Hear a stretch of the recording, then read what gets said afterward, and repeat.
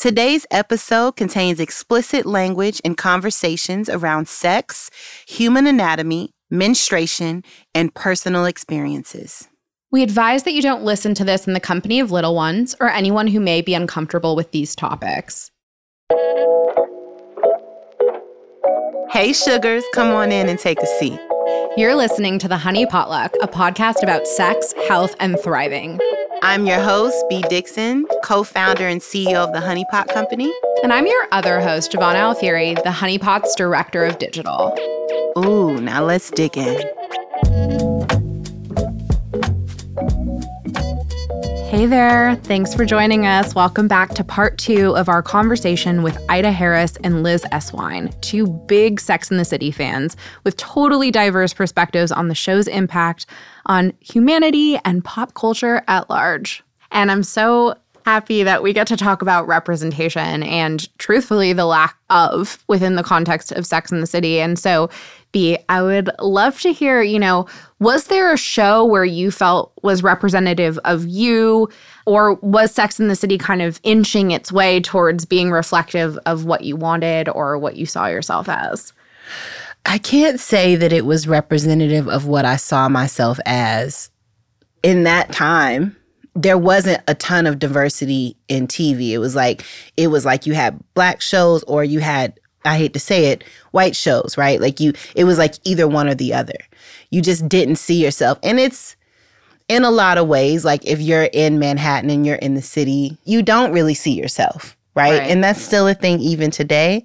But I can connect to the energy of what they were communicating and what they were trying to portray. Yeah. And, and the was done well. Like, I don't think anybody can say anything about it. It was done beautifully. It was. And it was this formal introduction to sex from an empowered human with a vagina's perspective of saying, I can move through this world and have all of these varied experiences and still be worthy. Exactly. And I think that was important. And I think also, another exploration was exactly what you just said is, if it was such a cultural phenomenon but was exclusive, meaning that it left very critical elements out of the narrative. Of humanity. Not just Black people, but all people. That's right. Yeah.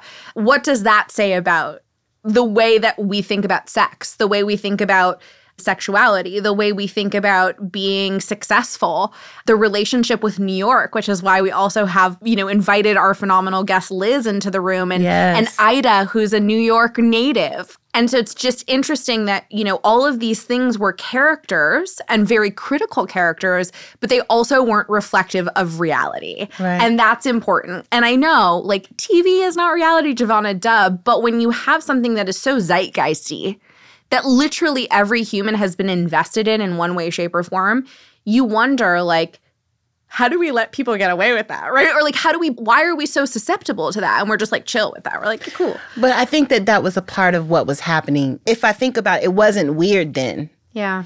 It's weird now because now the way that culture has landed in America, in the world, you really need to be having those conversations. Now, that should be a thought in the writer's room, right? Yeah. But I'd like to think that there's more of it, even if there isn't a lot of it, there's more of that happening now than what was happening then, So we've come somewhere, which is good. Yeah. Well, let's get into this conversation. I hope that everyone feels represented in this dialogue because I think it's really important that we talk about these things and that we create a space for it and that, moreover, again, no one is here for the betterment of Sex and the City. We're just here to talk about culture and how it influences humans and how at times it can be hyper positive and beautiful and then other times it can be really shitty. And that is what this podcast is here to serve. So we can't wait to get into this episode. Again, continuing our amazing conversation with Ida Harris and Liz Eswein. Hope you enjoy.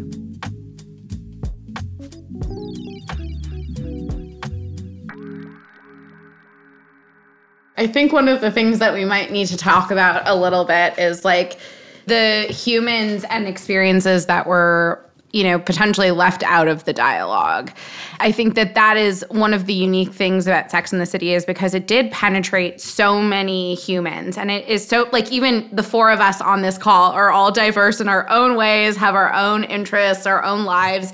and we all happen to be, fans, for lack of better words, or put some level of importance on the show. But I think it's hard to negate that there was a missing element of diversity. How did it have such this wild hold on all of us, Absolutely, whilst also not being representative? Well, gee, it's not like TV was heavily diverse. I mean, we're talking about 1998 through 2004. Nobody was giving a shit about diversity then. Yeah, I agree, B. We were having this kind of like natural hair renaissance, right? This like strong Black woman movement during Sex and the City. So I was hyper aware at that age, like what I was experiencing. So to go back home and kind of watch Sex and the City, it was an obvious thing for me, that there wasn't any diversity, that TV was segregated. And so for me, I had to like suspend my disbelief. But I think the connective tissue was that we were women, right? Humans that could identify with these different lines of storytelling. Right. Do you think the connective tissue was sex, perhaps, though? I think it was both. The reason I say that is not, it's not to sexualize, humans, but it's more so this idea that sex is like the most obvious thing we all have in common. Right. And at that time, and I'm going to argue even today still, so wildly taboo, so many constraints around who you talk to sex about, how you talk about sex, etc., that I wonder if that empowered the suspension, because it was like, at the end of the day, it's this like novelty of this thing that we all have in common. We all, have sex with a faulty partner or two, or we have like amazing sex with a partner or two, whatever. So I just wonder if that was allowed for that. I want to say yes and no. Yes, for the obvious reasons, right? It was, all things sex. But no, because I looked forward to seeing what Carrie was going to wear. Same. I looked forward to what that conversation was going to be, outside of sex, moving to Brooklyn, having babies, right? Not being able to have babies. So I looked forward to all of those things outside of sex. So yes, sex and more sex, but definitely the fashion. I definitely also wanted to see the landscape of New York. So, yeah, I tuned in for other, reasons. I agree. So did I. It was cool to see what kind of risky thing Samantha was going to do. But, but I don't think that I was watching it to vibe with the sex that was happening. I just liked the show overall. Yeah, absolutely. And I will say this, too. It made me wonder about the other, right? Yeah. Yeah, because my world, even today, is really predominantly lived in Black spaces. Whether it was school, my friend group, even work. I work in Black media. The one time I broke away and was, in a white environment was in graduate school.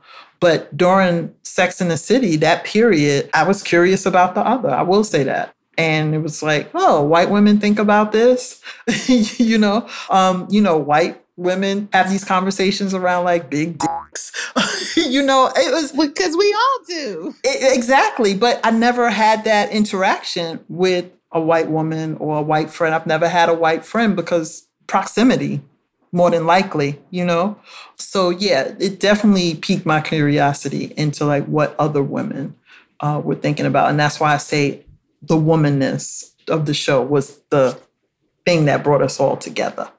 I still love that show. It wasn't as diverse as it could have been, but it was good TV, and it was also good women empowerment. I guess the last thing I want to kind of like leave this conversation with, and Liz and Ida, I'll have each of you sort of touch on it. What is one piece of life advice, sex advice, dating advice that you got from the show that you'd like to impart on us and our listeners? I mean, I think really identifying your friends as family has been in this microcosm of life in this city, I think that that's been one of the strongest storylines throughout the show, and something that I feel really deeply with my friends that I feel like are my family, and like how lucky are we to experience that. So I think like that's really the biggest takeaway that, just thinking about this show on the surface, that's so special. Absolutely. Absolutely. We had this saying amongst us, my friend group and I, and it was like, dick comes, pussy goes, right? Hey. So it was like, when the dick shows up, it's like, all right, see you girls, gotta go. And so I feel like that was dispelled, right? Mm-hmm. Because in all actuality, the pussy stays, right? The pussy around you is holding you down, loving on you, lifting you up when the dick walks away, when it ghosts you, when it chooses the other. And so I think it's really important for women to really lean into that and one another and embracing us and knowing where our love is in womanhood. And my other thing about sex, I'll say, or dating, not sex, but dating, that I gleaned from the show was one shot. That's it. One shot. What do you mean by that, Ida? If he breaks your heart, move on.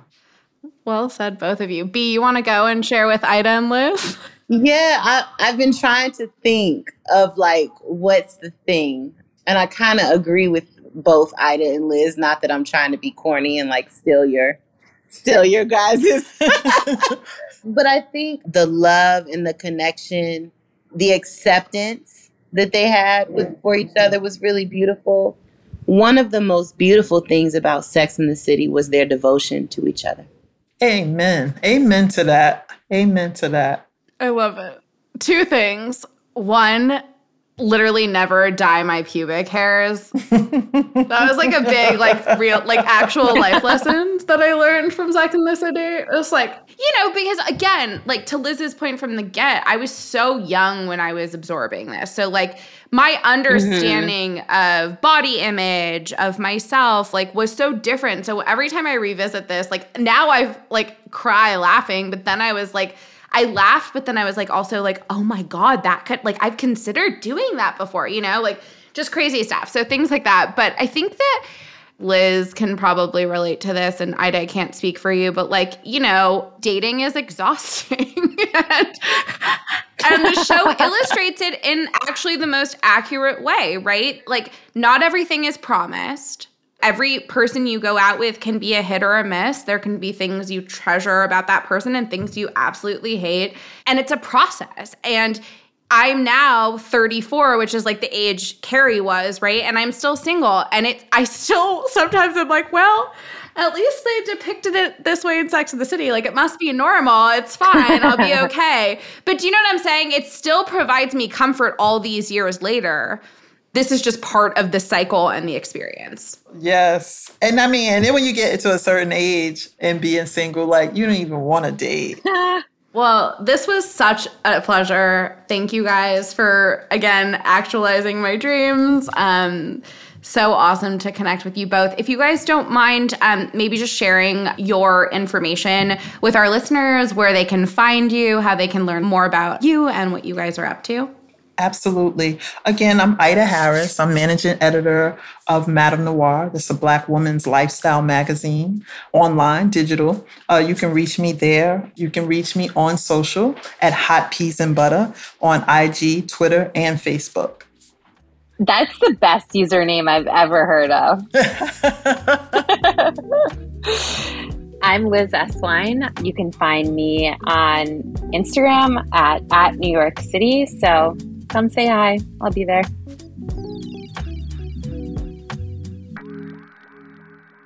Wow. Thank you so much for joining us on this episode. It was a good one.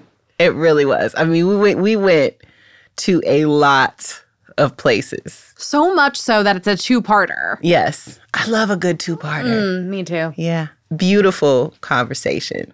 Yeah. I'm grateful for Sex and the City because it made me, like everything else that I've ever experienced in my life, made me the person that I am right now. Agreed. So. It's just like when you have great sex and they never text you back, you know? But you still talk about it because the sex was it was good. Yeah, 100%.